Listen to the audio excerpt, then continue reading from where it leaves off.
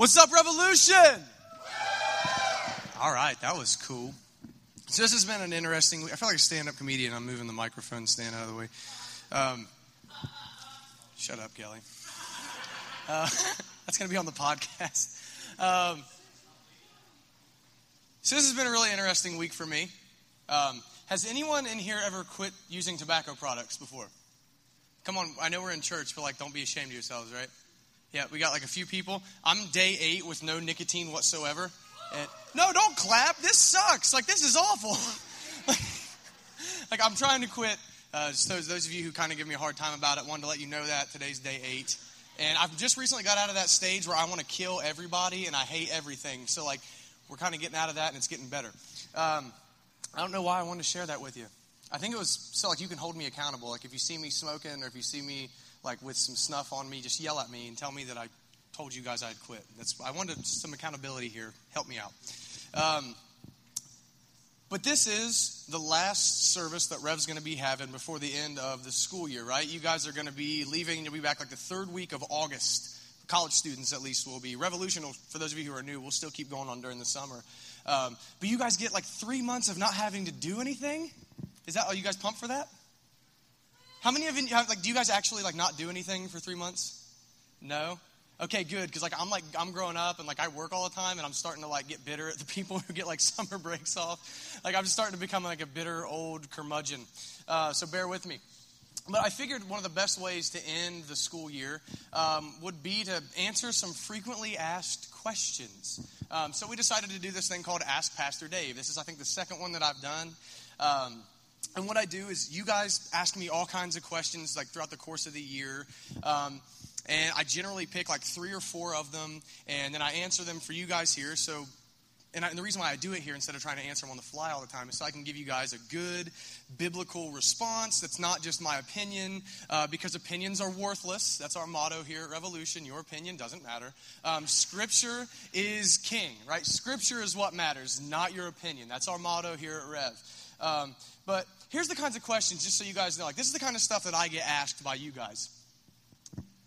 Why do we believe Jesus is God? Sounds simple enough, right? How many people in here, and be real with me, if I hand you a Bible, who can defend the fact that Jesus is God? I got 1 guy, 2 guys, 3, 4. People are getting more and more brave. 5. Okay, I'm not going to do this, but one of my plans for this evening was to go out with a microphone and make you actually have to do it. Put your money where your mouth is, right? Because something I've come to find out is most Christians actually can't do that. They can't actually defend the deity of Christ from Scripture. It sucks. And the reason why that's a big question right now is, have you guys seen the Jehovah's Witnesses on campus? Yeah, that's not Christianity, just so you know. Mormonism, Jehovah's Witnesses, that's not Christianity. If you deny the deity of Christ, you're going to hell. I know that sounds like I'm being rough, but that's just how it is. So I get asked questions like that, and that's a really hard question for a lot of us, and we don't know how to answer it. And that needs addressed, and we're going to do that at another point. I get asked questions like this, too. Why is your brother-in-law such an idiot?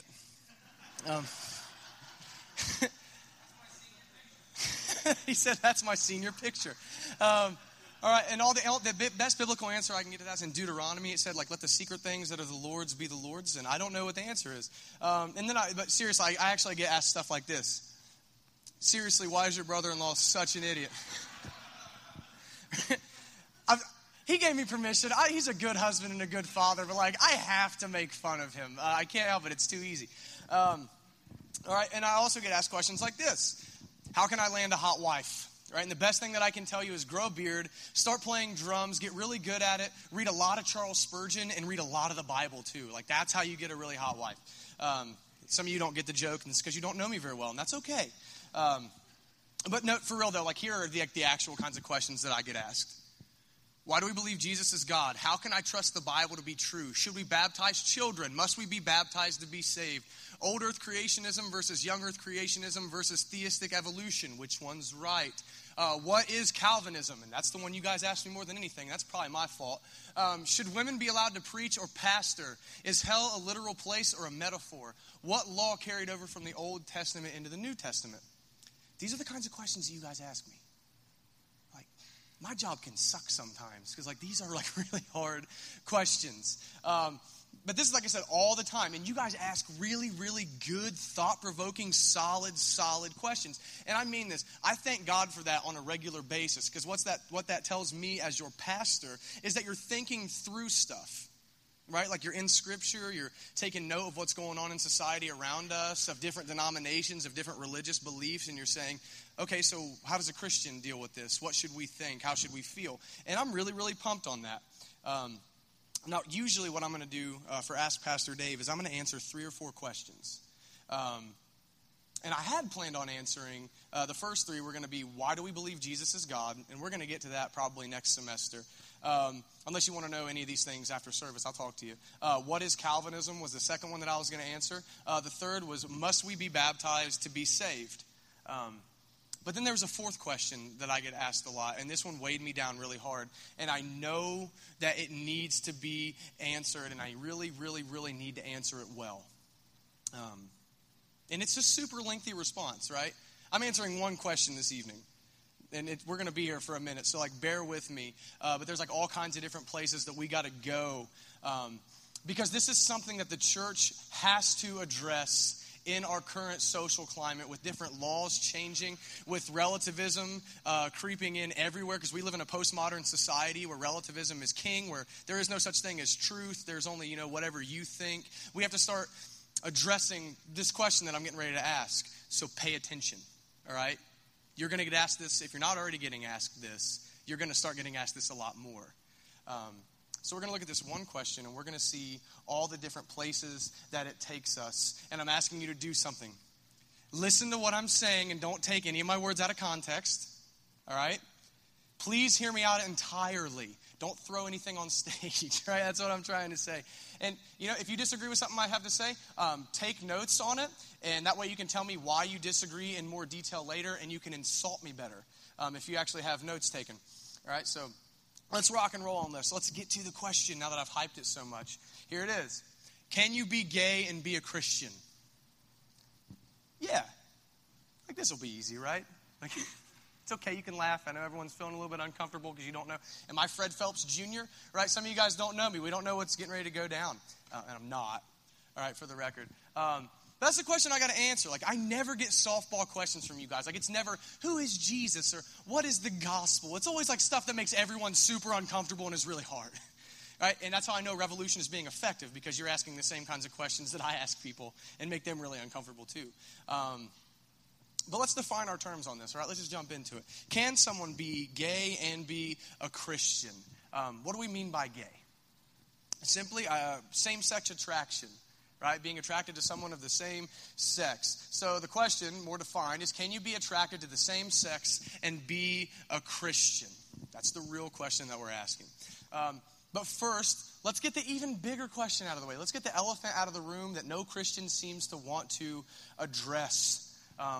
What does the Bible say about homosexuality and homosexual practices? That's the question everyone really wants to know, I think, to kick the thing, just to kick this off. Let's just get that out of the way. And what I mean by that is the question is it a sin to be a homosexual? Or is it a sin to engage in homosexual practices? What does the Bible have to say about this subject? All right, and remember, my opinion does not matter. Only Scripture matters. So let's check the Bible. And believe it or not, right, this might shock some of you, we're not going to go to the book of Leviticus. Any of you want to laugh? Yeah, go ahead and laugh. We all know what Leviticus says, right? It talks about stoning people that commit acts of homosexuality, right? We're not going to go to Leviticus tonight because we don't need to go to the book of Leviticus. We don't need to go to the Old Testament to get our answer to this. And I mean absolutely no disrespect to the Old Testament at all. I love all of Scripture. I understand different parts of it better than others. No disrespect to the Old Testament. But here's why we're not going to go to the Old Testament. We're not going to go to Leviticus. Your average Christian, and I mean most people in this room, your average Christian is not well enough versed in the Old Testament to draw doctrine from it without looking like a complete idiot. None of you guys seem to agree with me on that. I thought you maybe would laugh at that, but maybe not. Maybe some of you guys are wondering if you're the idiot, right? I don't know. And here's what I mean. Some people will point to this law in Leviticus that says man should not lay with another man, right? And they're going to say, see, it says in Leviticus, don't do it. And then the problem you're going to have is you're going to have to explain why we don't obey the rest of the book of Leviticus. right? Anyone ever read Leviticus and didn't fall asleep? It's okay. Bud thinks it's funny. Everyone else can laugh. Stop making me feel awkward, all right? Like, this is hard enough. Like, come on, chuckle once in a while. Jeez. Right? But Leviticus says stuff like, don't trim your beard, which I am all about. Like, I'm riding that train. It says, don't trim your beard. It says not to have tattoos. Now, I'm in a lot of trouble here. No tattoos, no pork. We're Americans. Everyone in here likes to eat the pig, right? Don't wear two kinds of fabric, right? So no denim and no cotton, right? We're getting into how we're supposed to dress. These are all things that Leviticus says. So we're not going to go to Leviticus because we don't live by that. And unless you can really defend your position and understand the different types of law in the Old Testament, you don't want to go there because they'll hang you out to dry. The average non-believer will in this answer if you go there. So we're going to stick with the New Testament because I think it's a fair motto. We live by the New Testament, but we learn from the Old Testament. You tracking with me on that? Like, we learn about God's faithfulness and all kinds of things about the attributes of God and all kinds of stuff like that. But we live in the New Testament. So whatever law is reiterated from the Old Testament into the New Testament is what we call moral law. And as Christians, we are bound to the moral law still. Jesus set us free from the ceremonial law, the judicial law, the dietary law, all that stuff, but we are still very much bound to the moral law of God. All right, so what's reiterated in the New Testament? Let's check it out. Let's see what Paul has to say in 1 Corinthians 6, 9 through 11, and 1 Timothy 1, 8 through 11. Let's check it out. Don't you realize that those who do wrong will not inherit the kingdom of God? Don't fool yourselves. Those who indulge in sexual sin or who worship idols or commit adultery or are male prostitutes or practice homosexuality or are thieves or greedy people or drunkards or are abusive or cheat people, none of these will inherit the kingdom of God. And some of you were once like that, but you were cleansed. You were made holy. You were made right with God by calling on the name of the Lord Jesus Christ and by the Spirit of our God. Then we see this in 1 Timothy. Paul writes this too. We know that the law is good when used correctly. For the law was not intended for people who do what is right. It is for people who are lawless and rebellious, who are ungodly and sinful, who consider nothing sacred and defile what is holy, who kill their father or mother or commit other murders. The law is for people who are sexually immoral or who practice homosexuality or are slave traders, liars, promise breakers, or who do anything else that contradicts the wholesome teaching that comes from the glorious good news entrusted to me by our blessed God. All right, so Paul's making his case, right? Paul is telling us that among a whole lot of other things, right? And that's one of the things I want us to bear in mind. Practicing homosexuality, right? Engaging in homosexual acts, being in a homosexual relationship is not acceptable behavior for Christians. All right? All these things cannot be, all the things he mentioned, that being in the list, all of those things that he talks about cannot be the patterns of our lives if we are to inherit the kingdom of God, if we're going to call ourselves Christians, if we're going to follow Jesus. This is not how we live. Now, we may fail and we may sin and we may fall and stumble, but this will not be our habitual practices. That's what Paul is saying here and in other places in the New Testament. All right, so let's just get it out of the way. Practicing homosexuality is sin, period. That's what Scripture says.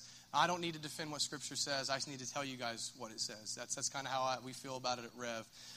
But take note, again, that the sin of practicing homosexuality is listed among many, many others. Like, I couldn't catch my breath. I was trying to read through them so fast so I could get them done in like one shot. There's all kinds of things it's listed among. It's not in its own category of especially wicked. All right, it's not. And don't get me wrong, I am not downplaying the sin of engaging in homosexual activity. I'm not. I'm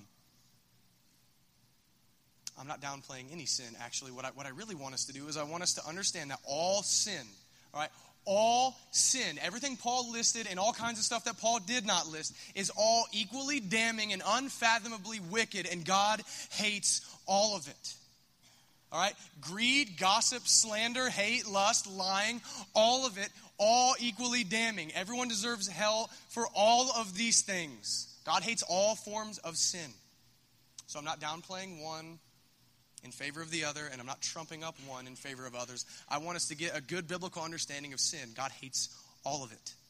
He doesn't hate any of it more than anything else. All of it deserves the same punishment. All right, but check this out.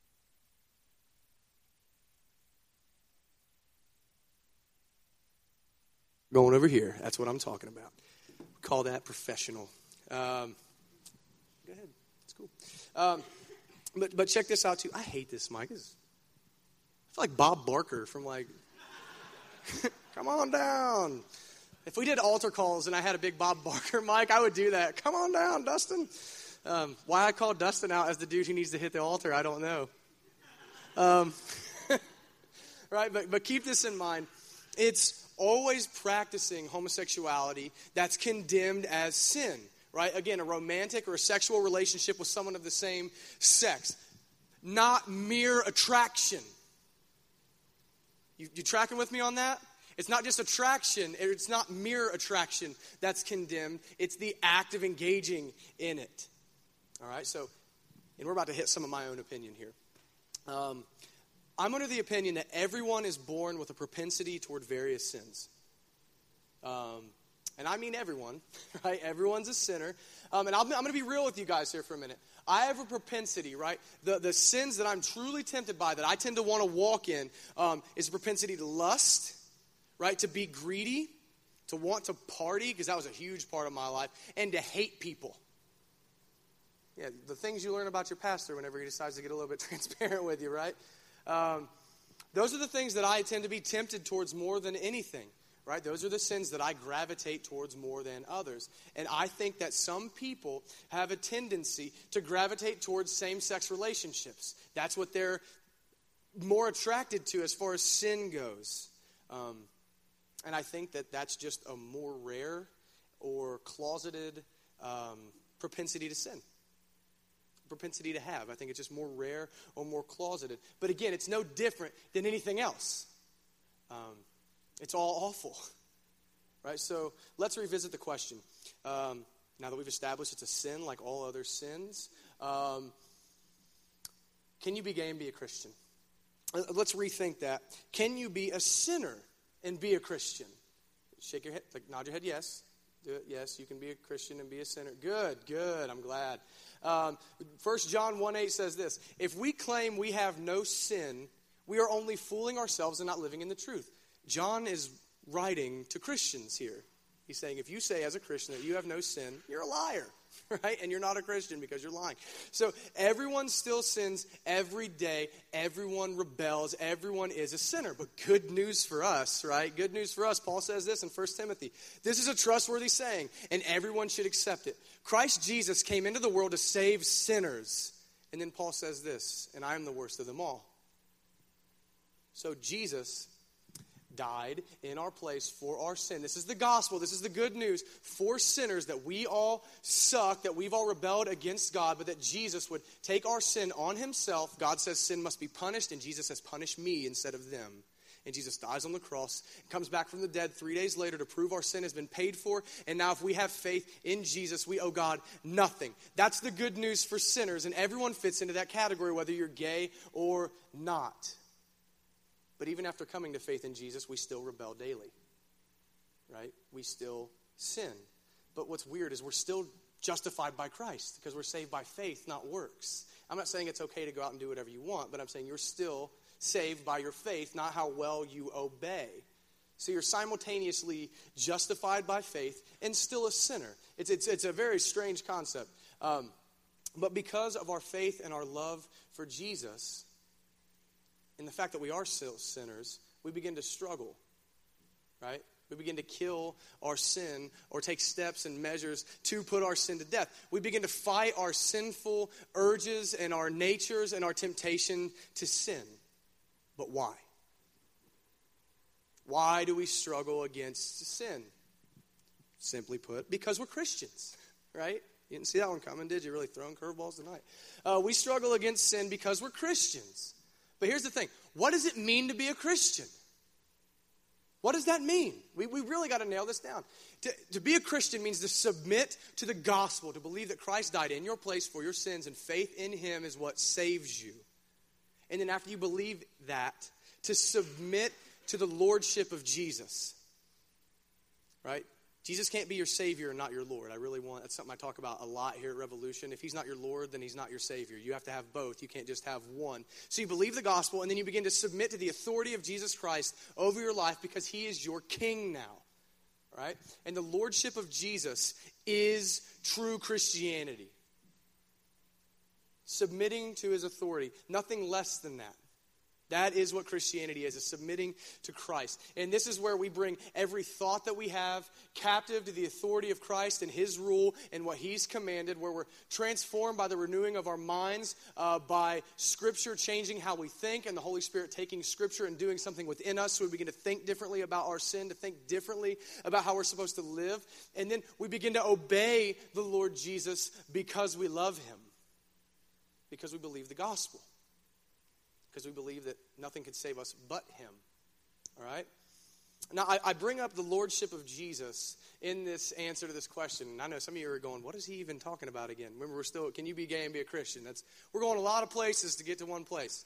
I bring up the lordship of Christ because if he is our Lord and he is our Savior, then we have to obey him in everything.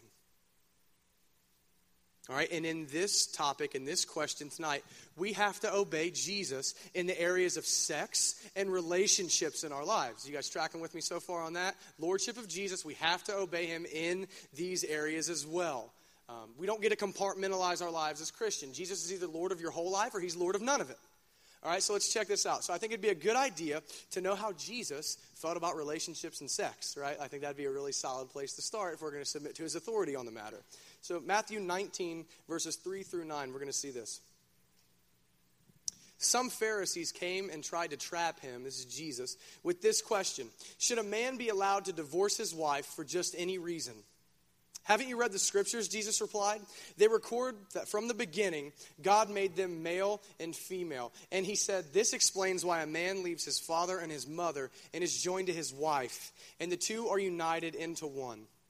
Since they are no longer two, but one, let no one split apart what God has joined together.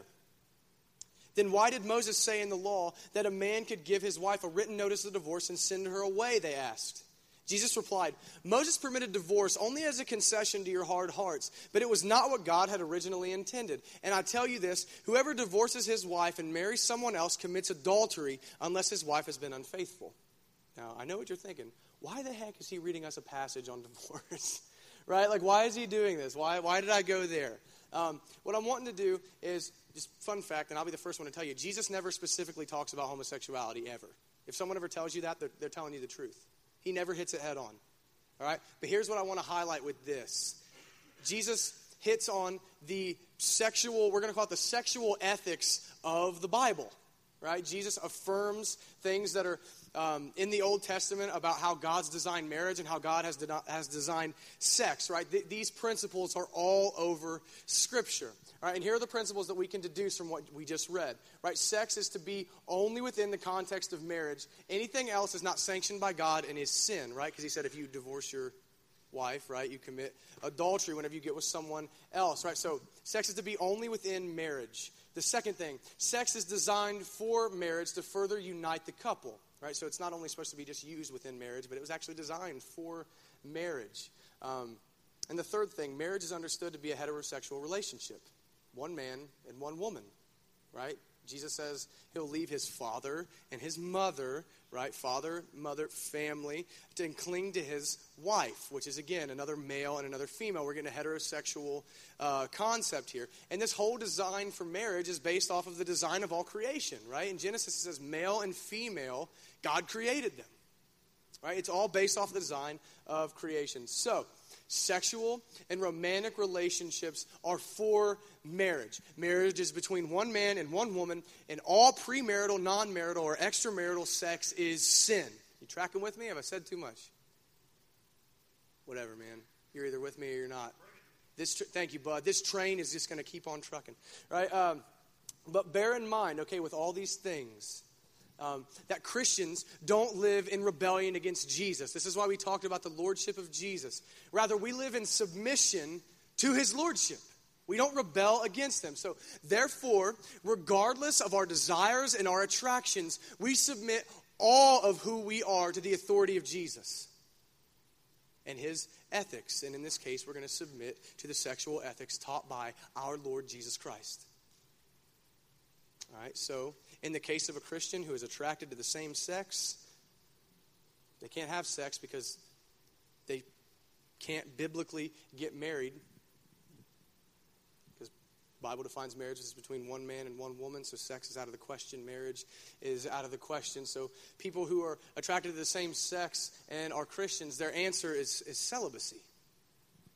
Right? To go the rest of your life following Jesus and not be in a romantic relationship and, not engage in any sexual activity. And I know how that sounds.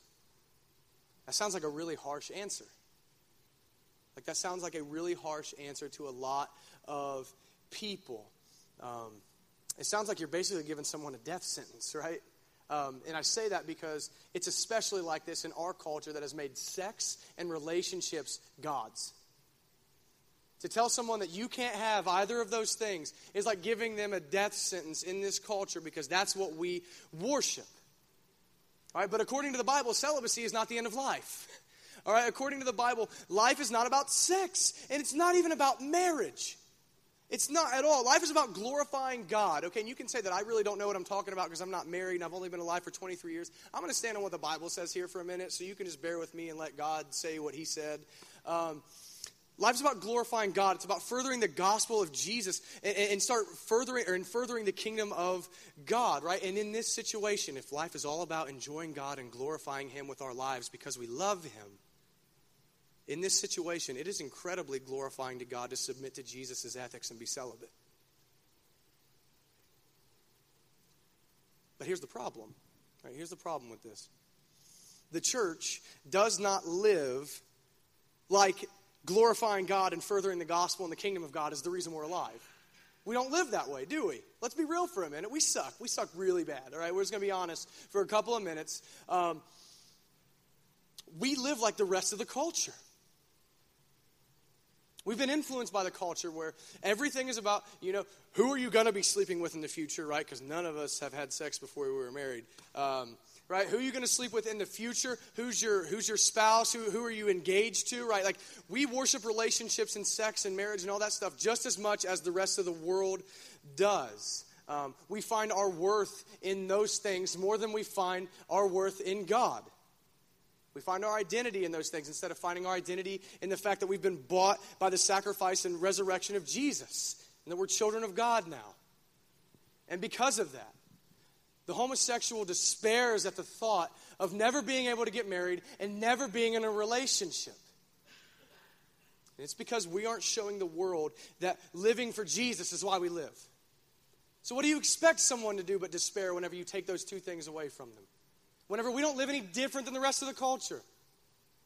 When those are the chief ends of us instead of glorifying God and enjoying him forever. All right? But here's the thing too. We can't just tell someone to be celibate and have a nice life. All right? We can't do that. We can't say, oh, you want to be a Christian and you're gay. Okay, you can't have sex, you can't get married. Have fun with that. See ya. Right? We have to walk with people. We have to be family to people. All right?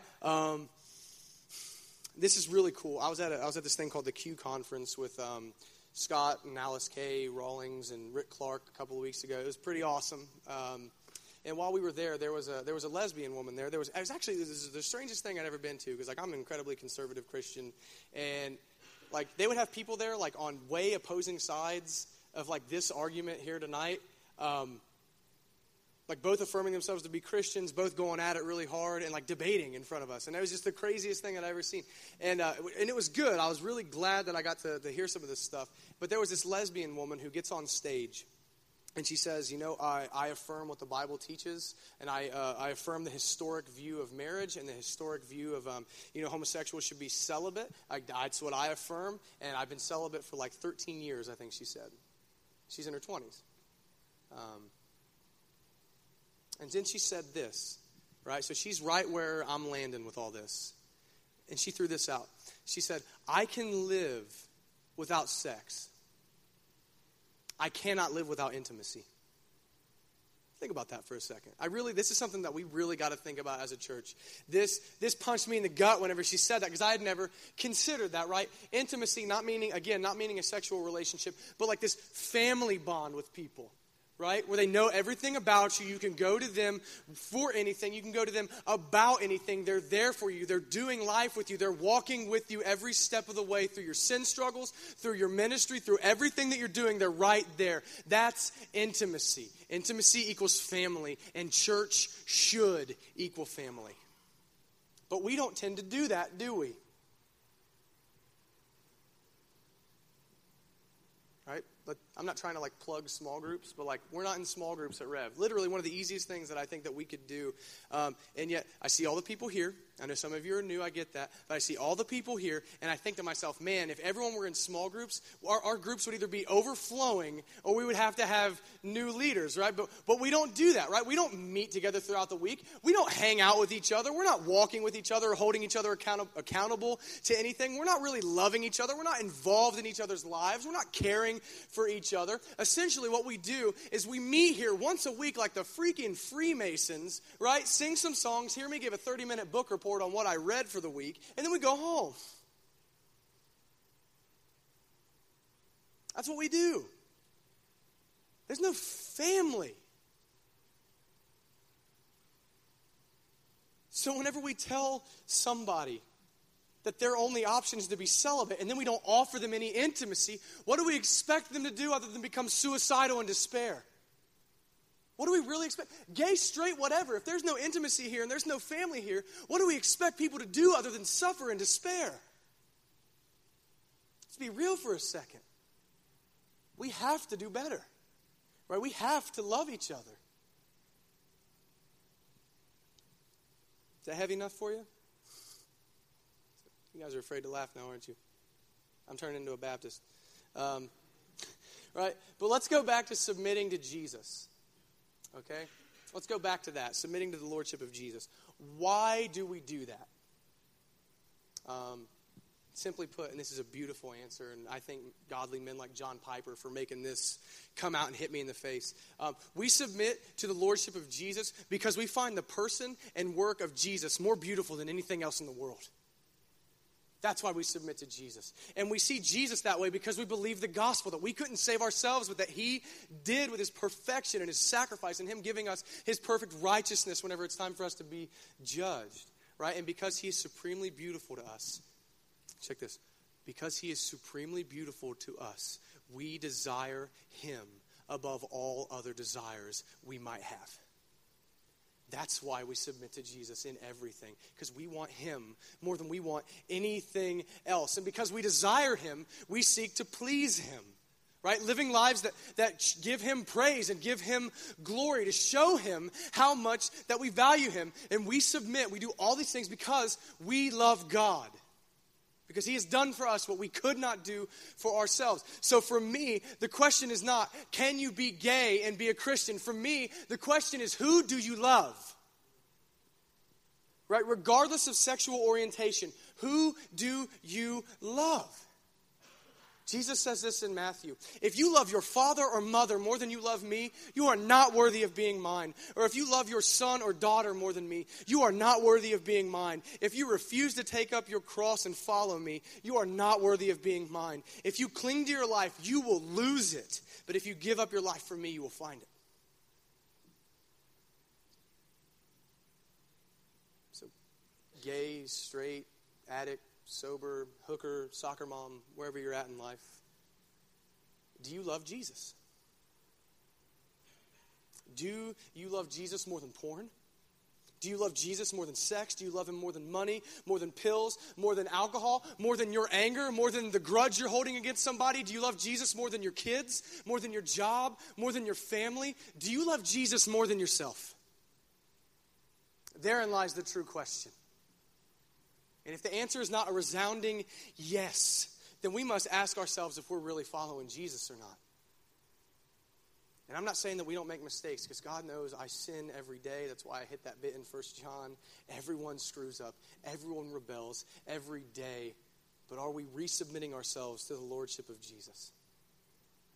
All right, we have to desire Jesus more than our desires, sexual or whatever they might be.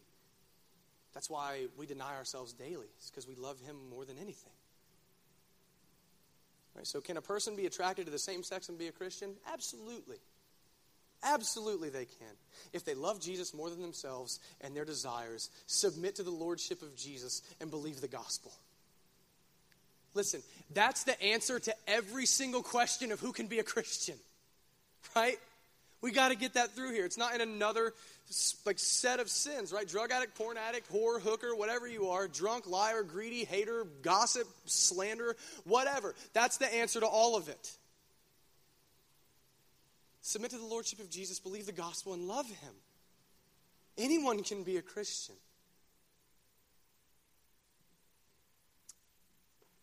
So here's the thing. And we're nearing the end of this. The church, I just want to throw this out to you guys. The church should never be a group of people that sinners are afraid of coming to and admitting their brokenness. And we suck at that. The church should never be a place where someone's afraid to come in and say, I'm a sinner, right? And here's why, but that people shouldn't be afraid of that. Because the crosses that we wear, the crosses on our Bibles, everything that we see whenever we talk about the cross and sing about the cross is a symbol that just screams and screams and screams that we all suck and that we all deserve hell and that this is what it costs to save us because we're that bad. That's what the cross says continuously. That it took the Father pouring his wrath out on the Son to save us because we're that miserable and wicked. That's why people shouldn't be afraid to come here and tell us that they're miserable and wicked. Because we get that about ourselves already. We have to be a people of love, right? Not affirming sin, not contradicting the Bible, but loving people even though we're adhering to what Scripture says. We have to be a people that make it known to all people that we will walk with them in this life no matter where they're at or what their struggles are or what their propensities to sin are. We have to be a people that let people know that their sin does not shock us or make us sick because we realize that we are just as desperately wicked as they are, just in different ways. That's what we have to do. You know, if broken people can't come to the church for love and hope, where can they go? Where are they going to go? If we aren't willing to love and to do life with the outcast, who will? You know, and if we're not willing to do those things, then who do we think we are? Are you better than the one who bought you, Jesus? I don't think so. All right, so here's what I think we should do with all this stuff that I talked about, rather. Let's be more like Jesus. That's the goal. It's a hard one. It's going to be a good time. It's going to take us our whole lives, and we're going to have to die before we even get close to it. But let's be more like Jesus, right? Affirming Scripture and living by Scripture, but loving people, right? And showing grace regardless of what their sinful propensities are. That's what Jesus did for you and me. That's what he did for everybody. We must not, and hear me, we must not build up ungodly walls that keep people away and keep them ashamed to confess their sin and their struggles. We cannot do that. And we have to live like a family that loves one another. A family that wants to serve one another in truth and in love. And we do all of this to the glory of God and the spread of his gospel so that we can tell people that society may hate them. There may be some bigot, homophobe Christians out there that hate them. And we're not going to affirm where they're at, just like we wouldn't affirm someone who's cheating on their wife, or we wouldn't affirm someone who's a thief, or we wouldn't affirm someone who's a murderer, but that we would tell them, just like we would tell anyone else, there's grace at the cross, because the cross says we all suck. There's love here because we're family, and we're going to walk with you through this because we love you, because we've been loved first. That's what we have to do. That should be our position. Let's pray. Father, thank you for showing mercy and showing grace to sinners.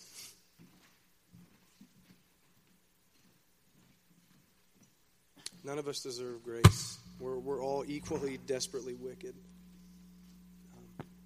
Father, I pray that we take what your scripture says and the concepts of love and grace to other people, and we We stop being bigoted, and we stop hating people because they struggle differently than us, or we stop being repulsed by people because their struggles are different than ours.